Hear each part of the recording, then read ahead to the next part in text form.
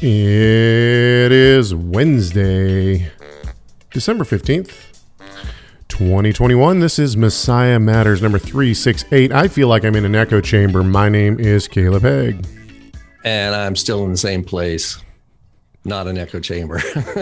I'm Rob Van Hoff. Good. Yes. Actually, I'll tell you what I was thinking. Yeah, tell me. Wouldn't it be awesome? Like if we had a wouldn't it be awesome if, and then fill in the blank. Okay. Here's wouldn't it be awesome if we had like all the people who like listening to us chat and talk about the Bible and stuff, like in a huge, like I'm imagining in huge crowds, right? It's like 36 people maybe, but it doesn't matter. Yeah. But in a huge auditorium and on the bandstand, we have like a 5, maybe 7-piece horn section.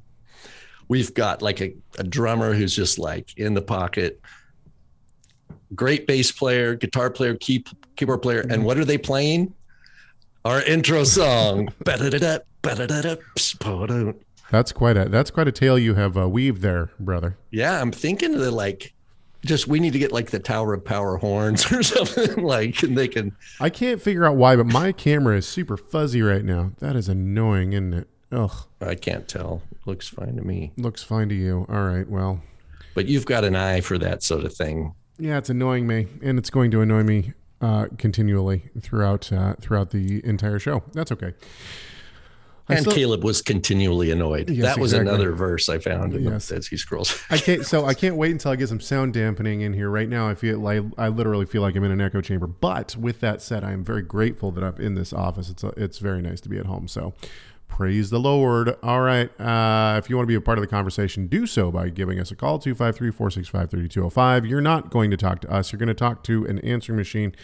And we actually have some answering machine people today, which I forgot to pull up. So I'm going to pull those people up while we chat.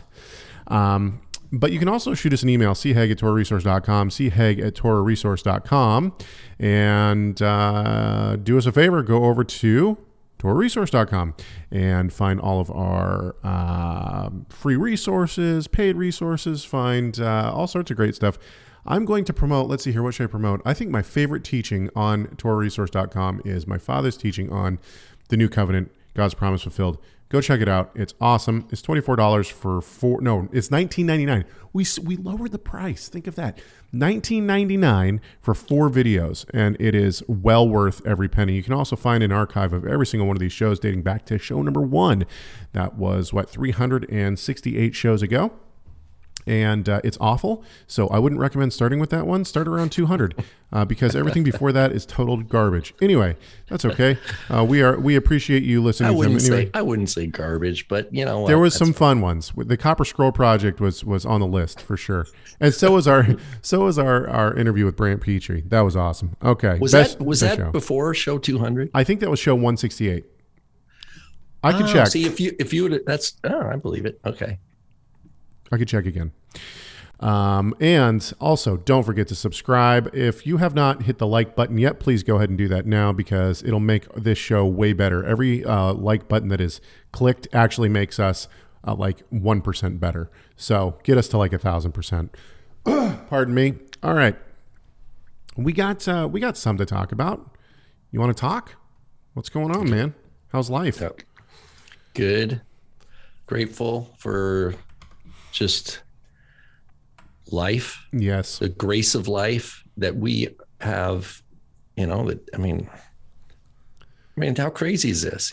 We're human beings made in God's image, in his creation, with hearts that want to sit at his feet, to learn from him, to seek him first in all things, to glorify him. And it's an adventure too, As Seymour would say, that's crazy. It's really crazy. So, yeah, I haven't seen Seymour in a while. I wonder if he's still around. I hope he is. All right. Okay. Let's jump into it, shall we? Let's come out swinging. Let's come out swinging. We're going to start with a difficult one. This is what everybody tuned in for anyway. Juan writes in. He says this. He says, would you do a video on 1 Samuel 15? Now, I'm not exactly sure what he's talking about, 1 Samuel 15. I think that's a wrong reference. I think he's what's he asking about? In that video, would you also address the death of David's son after he sinned with Bathsheba? Include the text that says children should not die for their parents' sin. 1 Samuel 15. Yes, sir.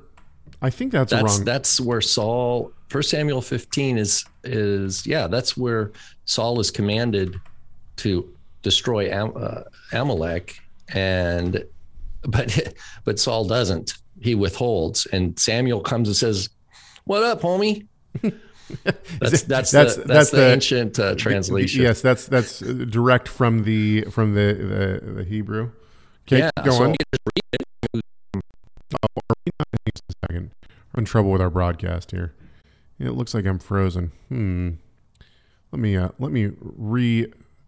re-up my my connection here. Are we not? Oh, we're doing just fine. It says that we're broadcasting just fine, and but apparently my my internet is having trouble. So I don't know what's going on. Okay. Anyway, okay. So let's see here. Back to his email. He says this. He says, would you do a video on 1 Samuel 15? That's not specific. So I think we're going to just have to skip 1 Samuel 15. If Juan wants to write in and tell us exactly what he's talking about with respect to... Well, there's only 35 verses. Okay.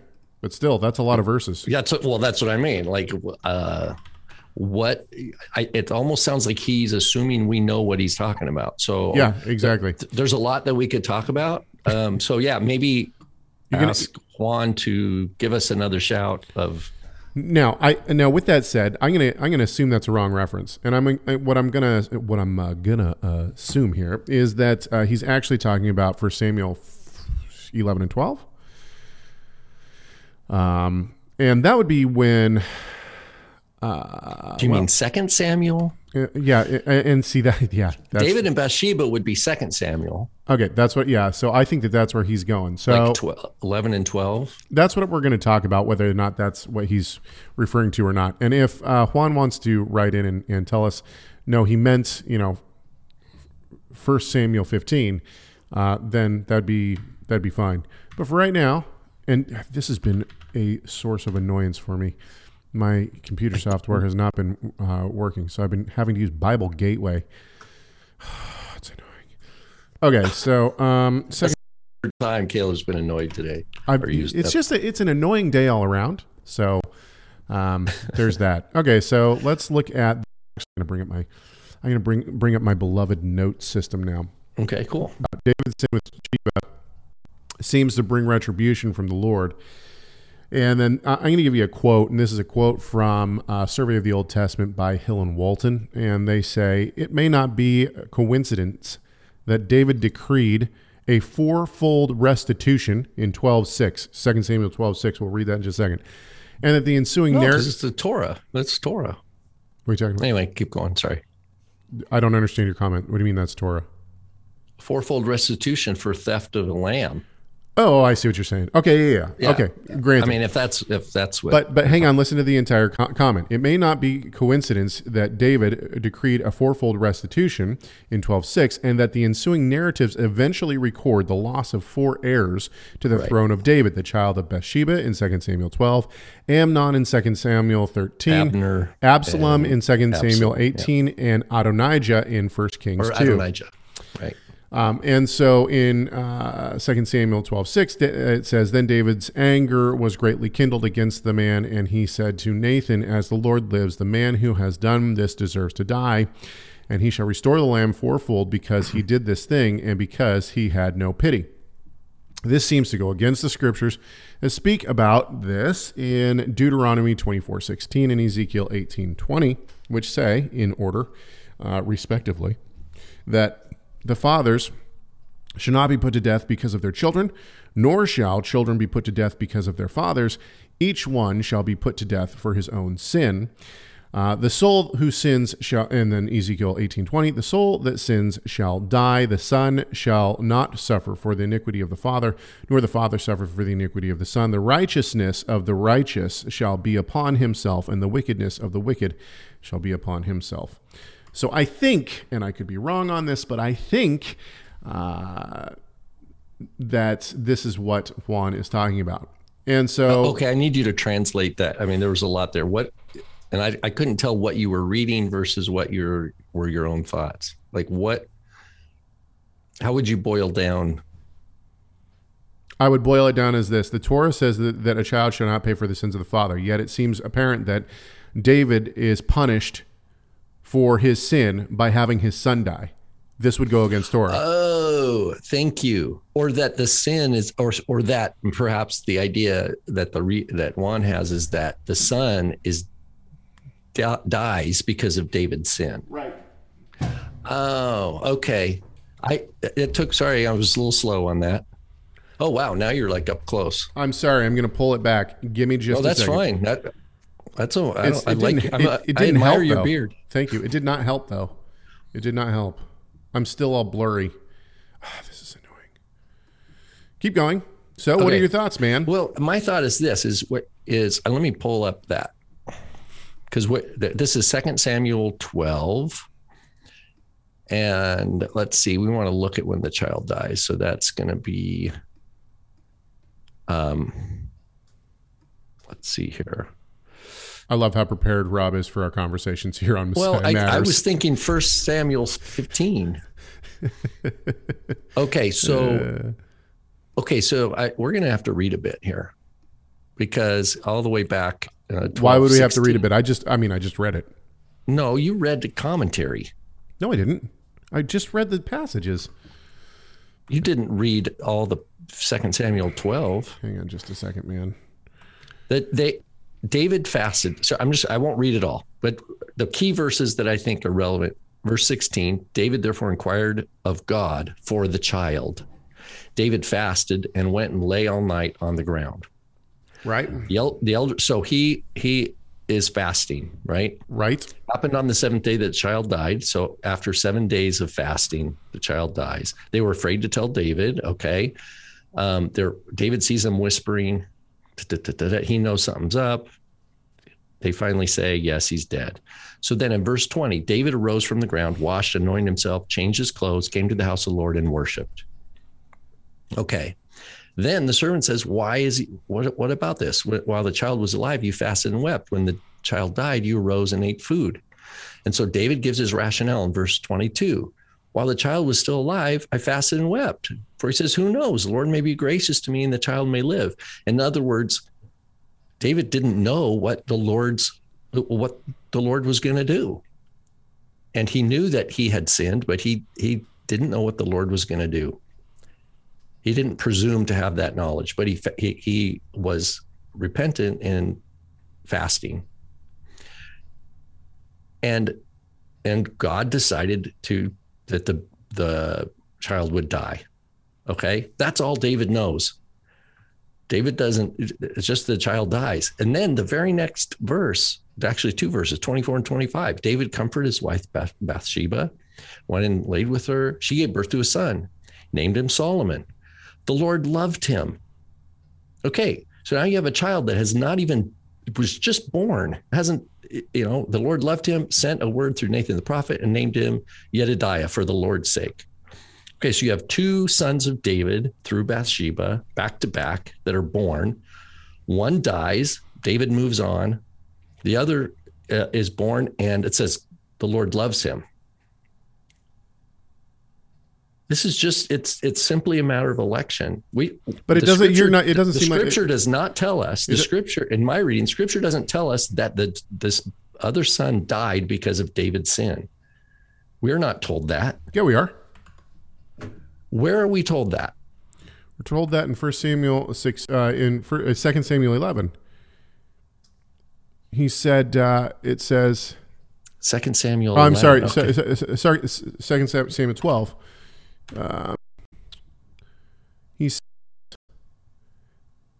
Nathan said to David, you are the man. Thus says the Lord. I'm in verse 7, 12:7, 2 Samuel 12:7. Thus says the Lord, the God of Israel, I anointed you king over Israel and delivered you out of the hand of Saul. And I gave you your master's house, so on and so forth. He said the sword will not depart from your house. Is that what you're talking about? Behold, I will raise up evil against your house, and I will take your wives before your eyes.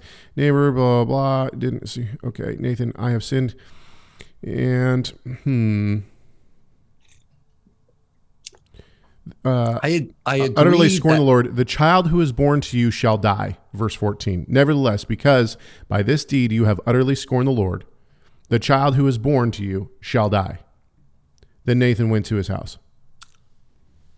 Yeah. Well, okay. I guess right there. So 14. So that's the core verse. Yeah. The way that So the way that I understand this is it's a little bit in depth. I use the verse in the Ezekiel passage and in Deuteronomy. I've used it before for various things. Ultimately, what those passages are talking about is within a court system. The child was not judged because of the father. Actions that the father took led to a consequence or led to something happening, which was the son died. But the point is that the son was not judged by God in terms of like eternal punishment. Within the courtroom setting, the child did not take on the sin of the father. I think what is being missed here is that we assume that the death of the child is a punishment, and I don't see that. Well, I mean, the closest you'd get is that verse 14 to say the child is dying because of your sin, but I don't believe that's what it's saying. I agree the point that we made about the fourfold restitution, that there were 4 sons of David that die that you listed. There's this one that's unnamed. There's Amnon, Absalom, and Adonijah. Is that it? Mm-hmm. I don't know if I got them all right. I can again. And I think that can be a parallel. I think that is a true parallel of the cost. And so if you want to say, well, that's a consequence, but actually, Tony in the chat room says it very well. He says the son dies as a consequence of the sin of the father, but the son is not judged for the sin of the father. Period. I agree, and that's the point. I think that there are things that a person can do, and the consequences of actions will bring about certain other events. But we see that also in Samuel. We see David does a census when he's not supposed to. And what happens, right? I mean, a whole bunch of people get wiped out. So, I mean, do you want to say that's David's sin, that other people are dying because of David's sin? Yeah, I mean, I don't think it's a violation. I guess maybe what I'm wondering now that that we've talked about it is the claim that Scripture is contradicting itself. I believe so. Is that this like, oh, see, the Bible contradicts itself?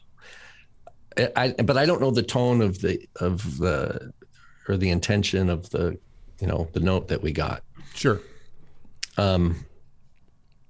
Yeah, I would not say that this child died for the sins of the father in the way that we talk about those other passages. Love is Bigger says, if the son died for David's sin, then why didn't Abraham go through with the sacrifice of Isaac? I'm really confused on how we're correlating those two. Isaac was not being sacrificed for the sin of his son. Isaac was being sacrificed ultimately as a sign, right? And what does he say? Provide for himself a lamb. I actually think that's at the Temple Mount. I think that they're at where the temple was eventually going to be laid. But the point is not that. The point is that God says, Abraham says God will provide for himself a lamb. It has nothing to do with Abraham's sin. Anyway, okay. The sword coming to David's house is a consequence of David's sin. I would say, right? Yeah, and that is true. And we see this throughout the scriptures, right? In fact, all of the prophets, what happens? This generation is exiled because of the things that the nation has done, right? But this is God's sovereign judgment, and so it's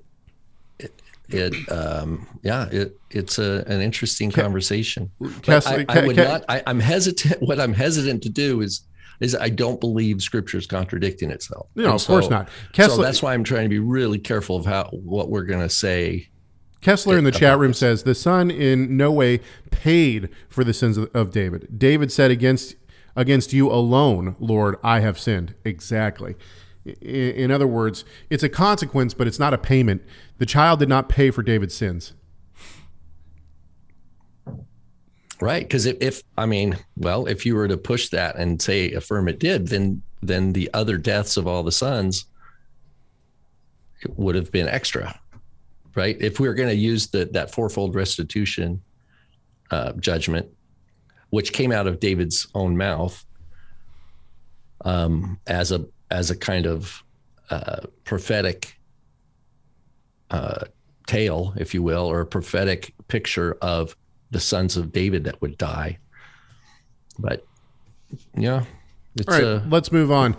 Do we want to move to? Let's see here. Which one's going to be the most fun? But just remember that one more last point, just to underscore that the very next verse is the son that is born to David and Bathsheba, Solomon. It says the Lord loved him, and it's a child. That's election.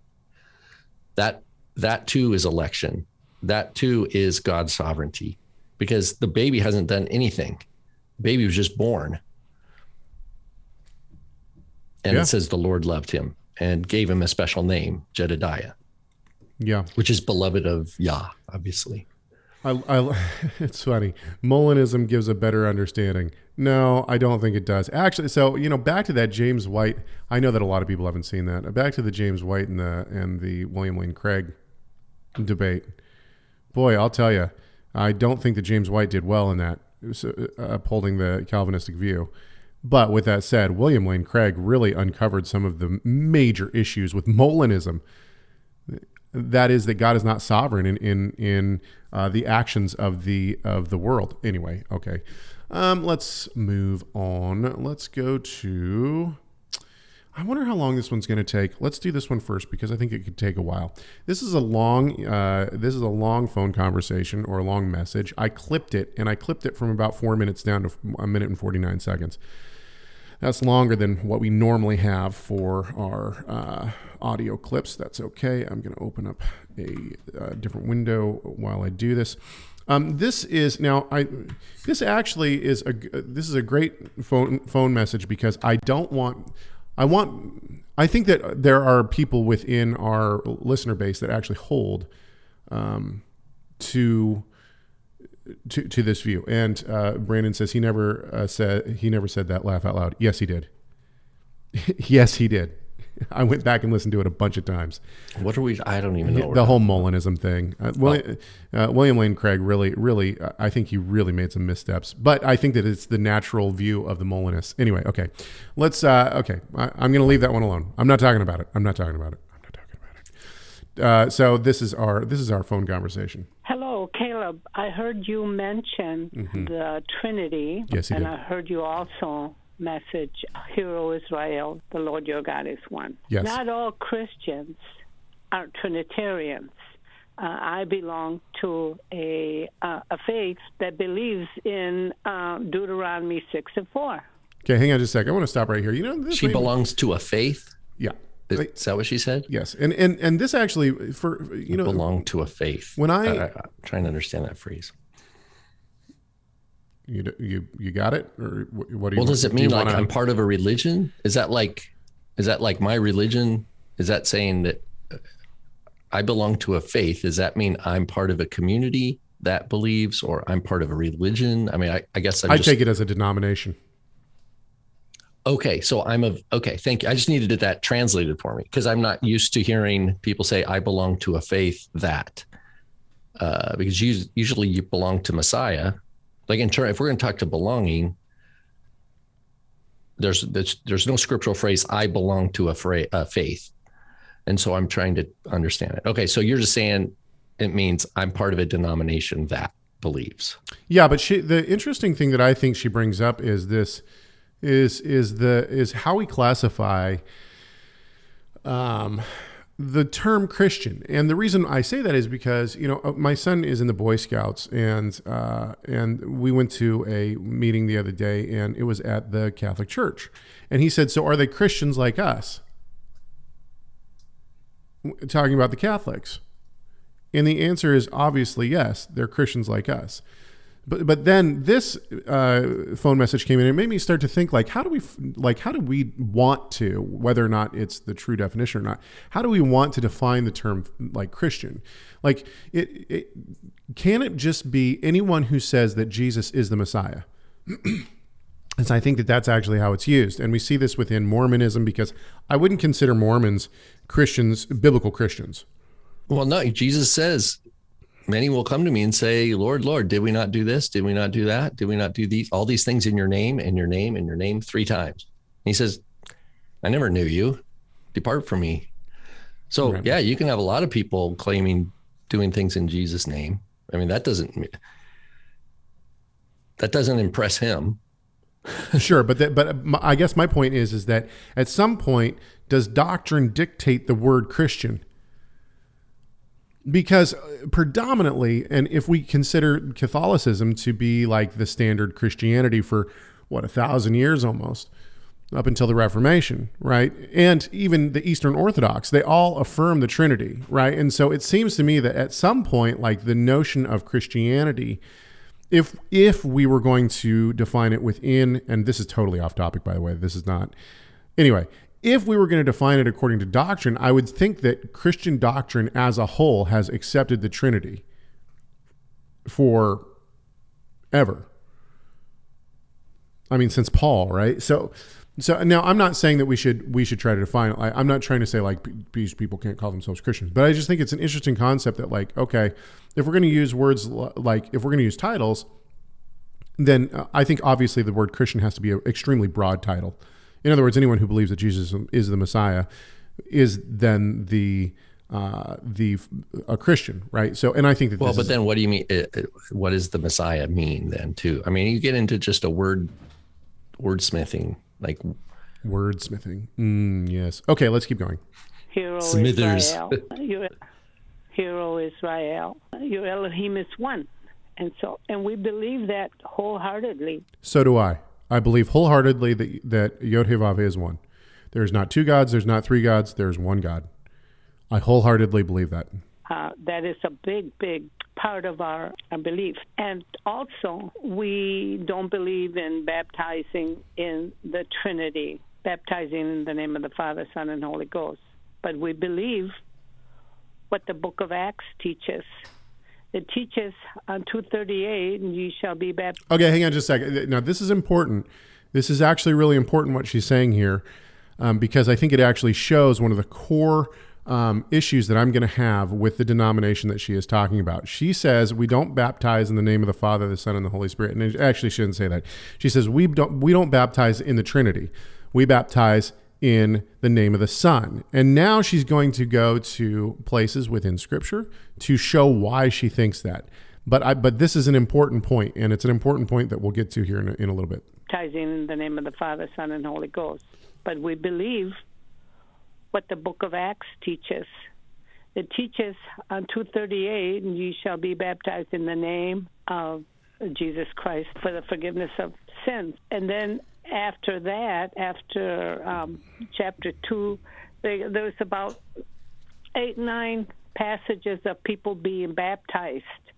And they were all baptized in the name of the Lord Jesus. And so I'm wondering what your take is on this. The name of our faith organization is... Okay, hang on just a sec. Everybody in the chat room has said JW.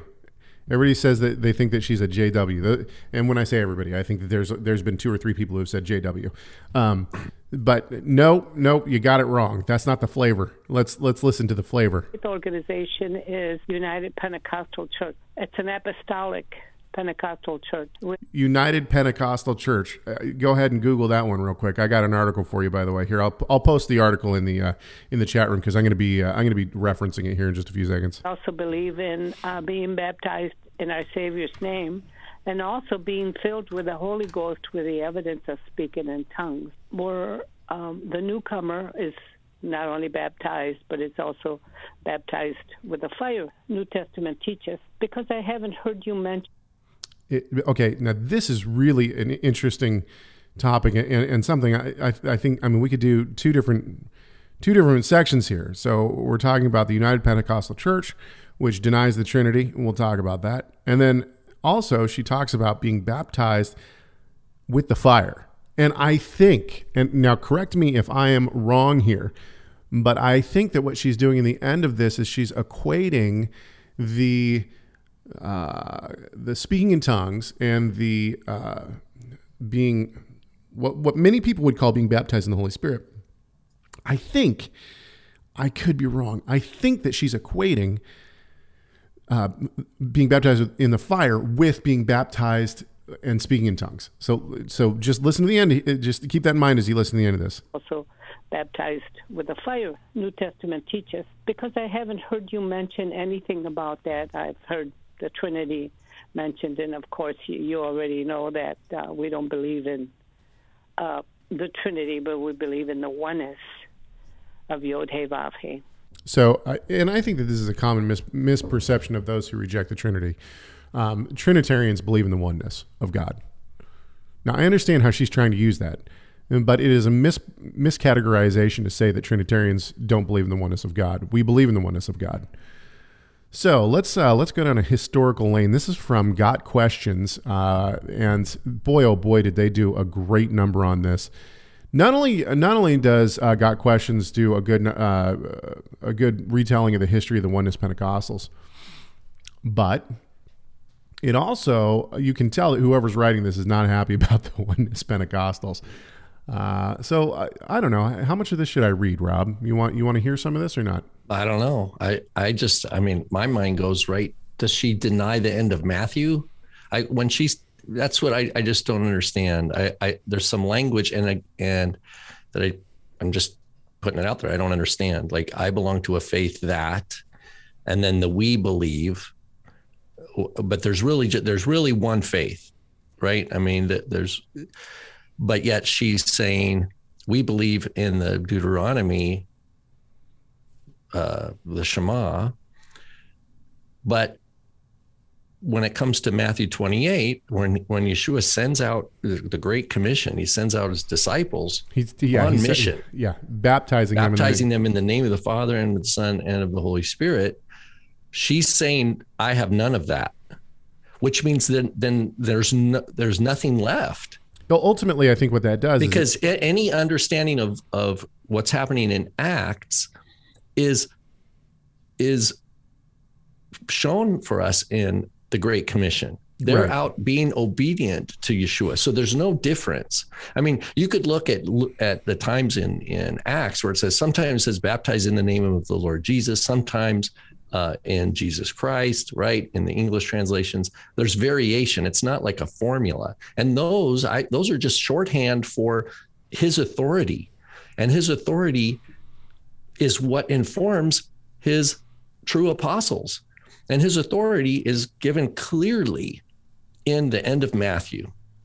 Go to all nations, everything I've instructed you to observe, right? Teach them and baptizing them in the name of the Father, Son, and Holy Spirit. That's the marching orders that defines the mission of all those guys in Acts. Right.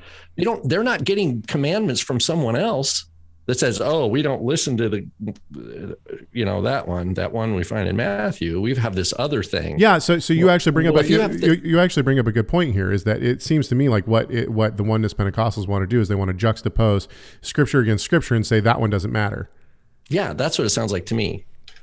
So a couple of good comments here. Kessler once again comes in with the win. He says, classic modalism. It is classic modalism. The Oneness Pentecostals are modalists. And so if you don't know what modalism is, we'll talk about that in a second. And then Love is Bigger asks, charismatic. Yes, very charismatic. And so I think that this is the time. But the people who said JWs, are there charismatic JWs? I don't know about that. I'm totally ignorant on this. I really don't know. I have no clue.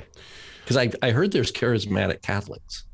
Interesting. That'd be interesting. Okay, let's read some of this. The roots of the United Pentecostal Church and what is known as Oneness Pentecostalism, boy, I can't talk, can be traced back to the early days of the Pentecostal movement, which began in the early 1900s in Topeka, Kansas, based on the teachings of Charles Perham. In 1906, the Pentecostal movement gained popularity during the Azusa Street revival led by William Seymour.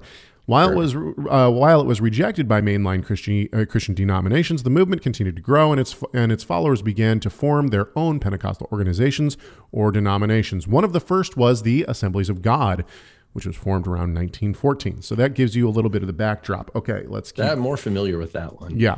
The teaching that became the basis for the Oneness Pentecostalism can be traced back to the Pentecostal camp meeting held in Arroyo Seco, California. I probably said that totally wrong. Either in the late 1913 or early 1914. While at the meeting, a Pentecostal pastor named John Shep, probably saying that wrong as well, had what he believed was a divine revelation from God.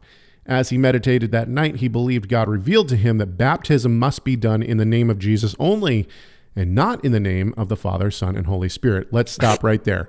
Now, so the end of Matthew is wrong. Yeah, exactly. God told me. So the biggest problem, and I don't want to put anybody down, and I want to try to do this respectfully, but the biggest problem that I see with this is the same problem that I have with Mormonism. Now that might sound really harsh, but the problem that I have with Mormonism is you have a defined canon. The canon is already set. The canon is already closed. You have somebody come along who says, I had a vision, or I have a feeling, or whatever it may be. Now, personally, I believe that prophetic visions like that are extremely rare after the close of the canon. But we're not going to talk about that. Even if this guy had a prophetic vision, if it goes against Scripture, we have to automatically say that the vision that he had was not of God. It was of a different spirit because it's gone against the Word of God.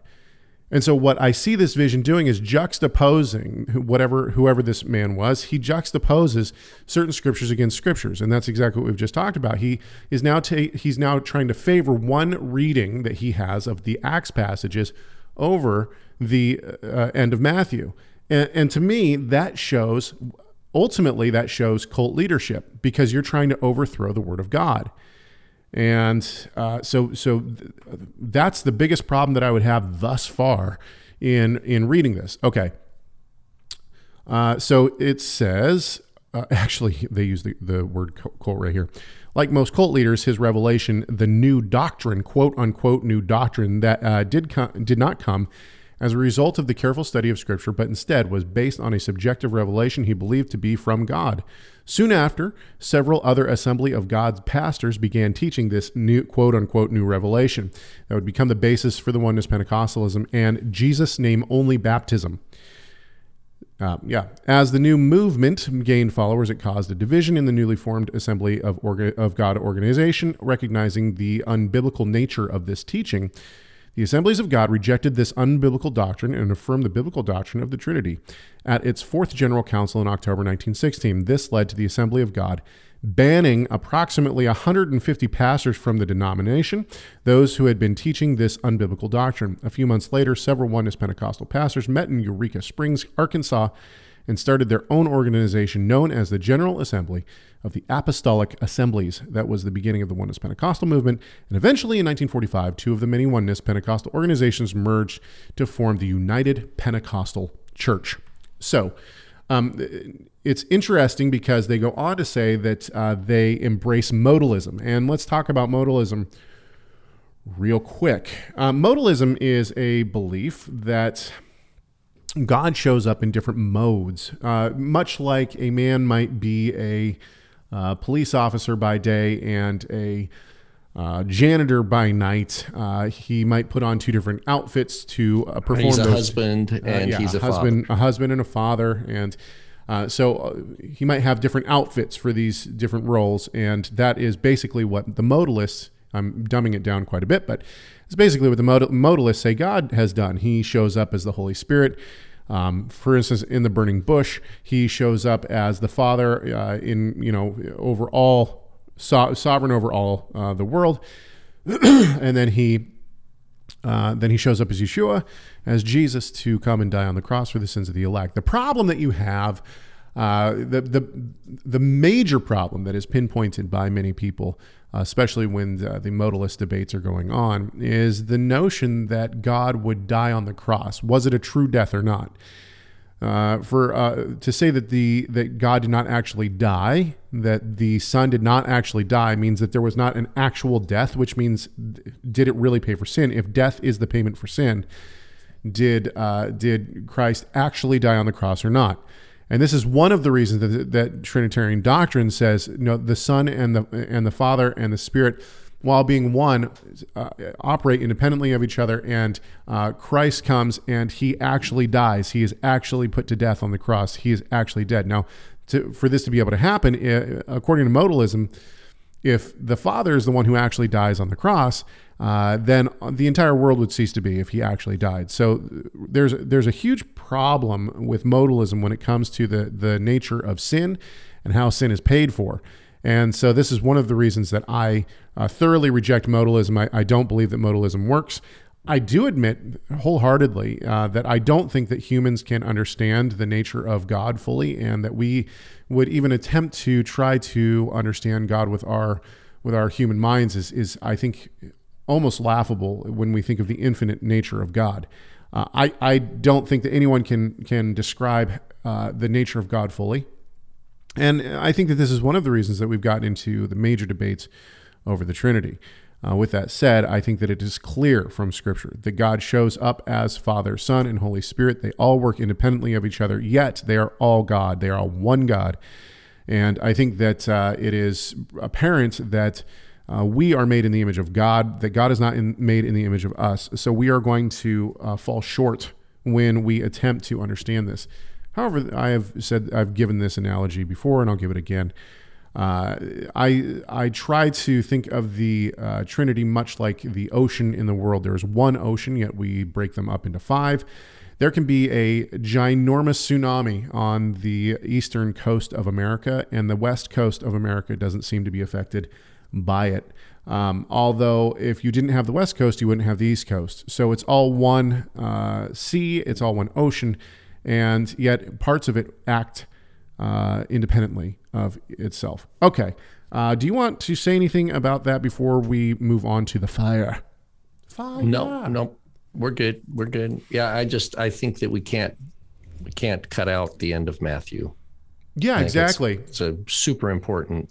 And I think that actually needs to be touched on. I think that anytime that a person comes along and says that they have had revelation from God, what is the ruler and the standard by which we hold them accountable? It's the Word of God. So if somebody comes along and says, hey, I had this revelation from God, and it is that for you to, divorce your wife and come follow me, guess what? That goes against Scripture. So the answer right there should be no. Right? Mm-hmm. Yep. Okay. Do you want to talk about tongues and fire? Oh yeah. So she said that a new person who comes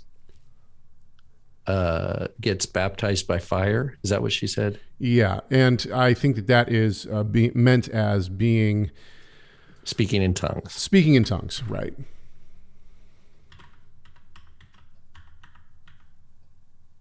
Anything on that, or? Well, I mean, what's interesting, because I did a quick look, I don't think baptism in fire is something that occurs in Acts. Like if you go to, if we're just looking at Acts, I mean, you have tongues of fire at Pentecost, but that's it. There's no other mention in Acts of being baptized in fire. So if she took our attention to Acts, right, and said there are many verses in Acts that will help us understand her perspective, but then she sneaks this thing about fire in there, which I have to go outside of Acts to learn what she's talking about. So I don't know. I guess I don't understand what her faith, the faith that she belongs to is. I don't know what the appeal is, or I guess I just don't understand. Yeah, I think that we would need a little bit more understanding of what the actual teaching of that denomination is when it comes to baptism by fire. I mean, we could look at Matthew 3:11. John talks about the fact that Christ is going to come and he's going to baptize with the Holy Spirit and fire. Acts 2:38 talks about being baptized with fire. For me, like if you were to ask, well, Rob, what do you think that means? Okay. Which I don't know if I don't know if that's what she's asking. I think she assumes it means something.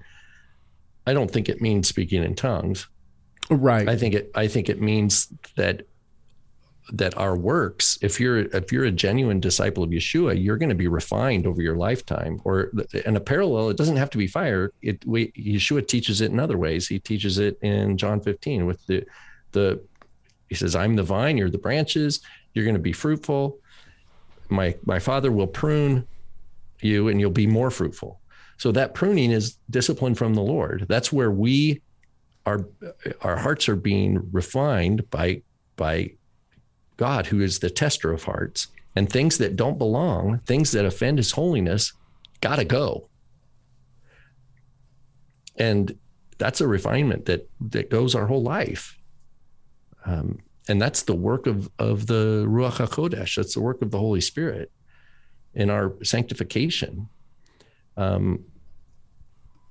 So, I think that the notion, so there's a lot going on here. I think that the notion of fire, the imagery of fire many times within the scriptures is that of refining and the refining process. And the notion of being baptized by the Holy Spirit in fire, I think, is a reference to being completely made new. In other words, the Holy Spirit comes upon somebody and ultimately comes into someone, right? And we are made new. That is, we are refined by the Holy Spirit. And I think that that's what that's talking about. Ultimately, though, the notion of speaking in tongues, and this is where the chat room the chat room's already on fire today, by the way, but I think on fire. But I think that this is actually going to be where I get in trouble. Hang on just a sec. I'm going to, Brandon in the chat room says, he says she's talking about Acts 8:15, who came down and prayed for them that they might receive the Holy Spirit. Yeah, so I believe that anyone who is converted to Christ, anyone who becomes a child of God is filled with the Holy Spirit. And I think that we see this in Romans. Romans tells us that anyone who does not have the Spirit of Christ is not saved. And so the Spirit of Christ is the Holy Spirit. And so in my opinion, yes, believers must be converted and must be filled with the Holy Spirit. I take a very different view of what that looks like compared to those in the Pentecostal movement. The notion of speaking in tongues, what we think of in terms of the Pentecostal movement and speaking in tongues today, I believe that is actually a integration of syncretism. I believe that pagan worship has essentially, pagan practice has made its way into biblical practice as well, and they've been intermingled. Now, that's going to tick a lot of people off, and the reason why is because a lot of people in the Torah movement have come from either the Assemblies of God, but the Torah movement as a whole has grown out of the Pentecostal movement. And I know a lot of people, good friends and acquaintances and people I highly respect, including good scholars like Craig Keener and others, who believe that they have had a speaking in tongues experience where they've had ecstatic speech and or they don't know what they're saying and it's a repetition and these kind of things is a spiritual language between them and God. I have no doubt at all that people who have had these experiences have had legitimate experiences and that they genuinely believe they are from God. I do not take that view. I take the view that emotions and that experiences can be manipulated, and I think that syncretism is something that the enemy loves. And the fact of the matter is when the Bible talks about speaking in tongues, what it's talking about is speaking in known languages. Now, I'm not suggesting that the people who have had these experiences are somehow worshiping the devil or that they are somehow actually possessed by a demon or that they are not true believers or any such thing. That is not what I'm suggesting. Your point is that it functions in Acts at Shavuot or Pentecost to communicate to people, to humans. Like there are humans who are hearing this. Right. And going, how do you, like, oh my goodness, I totally understand what you're saying. How can this be? And that's how God gets the glory, right? Right. Because you have two humans communicating and they're like, how the heck are we communicating with each other right now? Right. And they're like, obviously, we're from completely different parts of the world. And so they glorify God. And here, let's take this a bit farther. Paul talks about this in 1 Corinthians. He talks about the rules and the standards there are for speaking in tongues. He says that there has to be an interpreter, and that you have to go in order, right? So if you're going to be speaking in tongues, what you have to do is people have to go in order, and there has to be an interpreter the whole time. I've never seen that. I've been to a lot of Pentecostal churches, and I attended a Assemblies of God church for over 2 years. You never saw an interpreter? I never saw an interpreter, and I never saw people take turns. Everybody speaks at the same time. People, and then they're speaking in different languages. They're speaking. I mean, they're not all speaking the same thing. Right. Exactly. And I've seen. So what is the spirit? So you're talking about people have experiences like in a church like this where everybody's uttering things that are non-English or non-native to whatever they're like speech that it's ecstatic speech, but they're all like, it's a chorus of people all speaking different things, but there's no interpreter. But people are leaving those services feeling, what do they feel? Are you saying that they're the sense of edification that they get from that, or that, what do they take away when they leave the church service? They going, wow, like today I really had a lot to say, or I really was louder than like. I don't know I don't know what the experience of speaking in tongues like that actually is like for people, because I personally have never done it. I've been in plenty of services where it's done. They must find it edifying, or they wouldn't go back. Well, obviously, but I think that the point is that, what I mean, when we see things like the Benny Hinn services, Rod Parsley, all these different services of these quote unquote faith healers. Now, I know that there are plenty of Pentecostals who would say, "Oh no, he's a charlatan." Fair enough, I agree. But the point is that what these guys are really good at is they're really good at stirring emotions, and I think that we can place ourselves as humans. God has given us the ability to stir emotions. This happens, right. By the way, this happens not only in Christianity, this happens in many different religions. Emotions can be used to really, and for good, by the way. Don't get me wrong. I'm not saying that emotion isn't necessarily always bad. We need emotion within our religious services, and we need emotion within our worship. There's no doubt about that. But the point is when you take something that is unbiblical, or you take something that is not of God, or you take something, and this is even worse, when you take something that is used in a different religious practice to other gods, and you say, we're going to use it for the worship of Yod-Heh-Vav-Heh, now you have a problem. You are never, ever going to glorify God by doing things that are sinful. Ever. And to me, when you're not, let's just take the average Pentecostal Assemblies of God service where people are speaking in tongues. When you take everybody speaking at the same time and you don't have interpreters, that's sin, because the Bible clearly says that you need both of those things. And so if you're in a service where that's going on, that's sinful. It's not of God. No matter how you feel about it, that is not of God. And so anytime that somebody says to me, oh, I had this experience, I was in this huge crowd and we all started speaking in tongues, and I know that it was of God. That's great that you know that it was of God. I would disagree with that. Unless you all went in turn, and unless you had interpreters to tell exactly what was going on, that's not of God.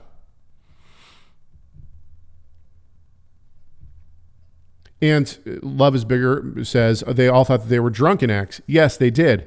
And then what happens? That's not the end of the story. Because everybody started hearing in their own language. And that's the point. That's the point. Anything else on that? How many emails are we going to get? I know. I mean,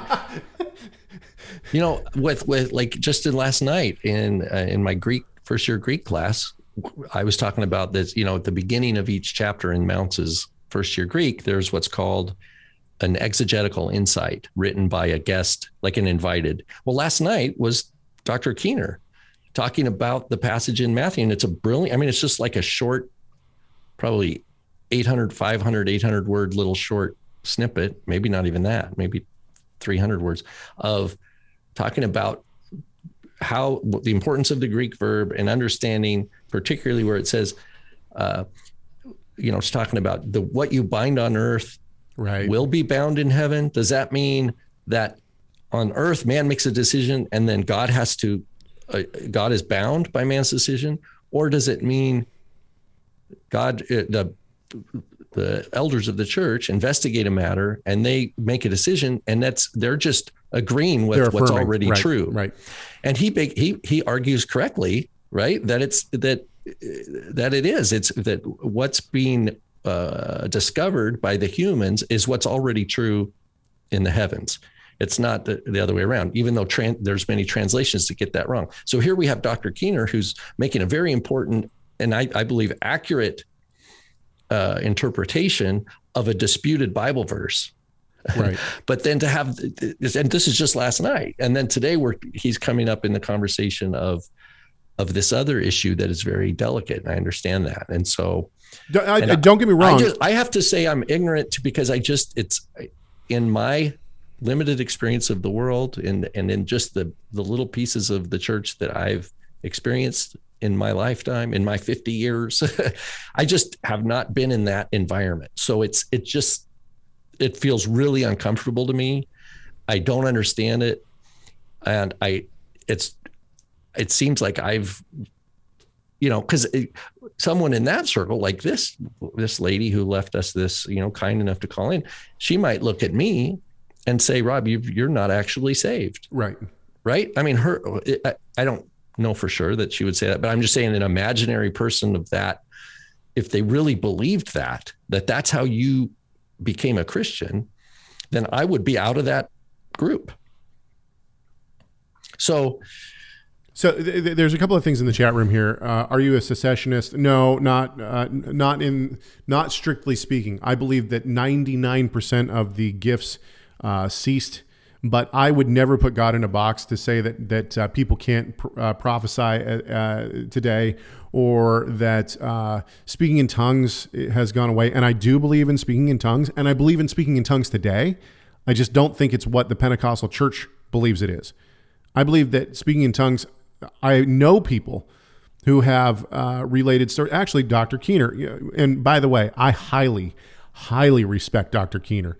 Not only have I spent a significant amount of times in his commentaries and his work, I know him personally. I saw him at ETS just not even a month ago.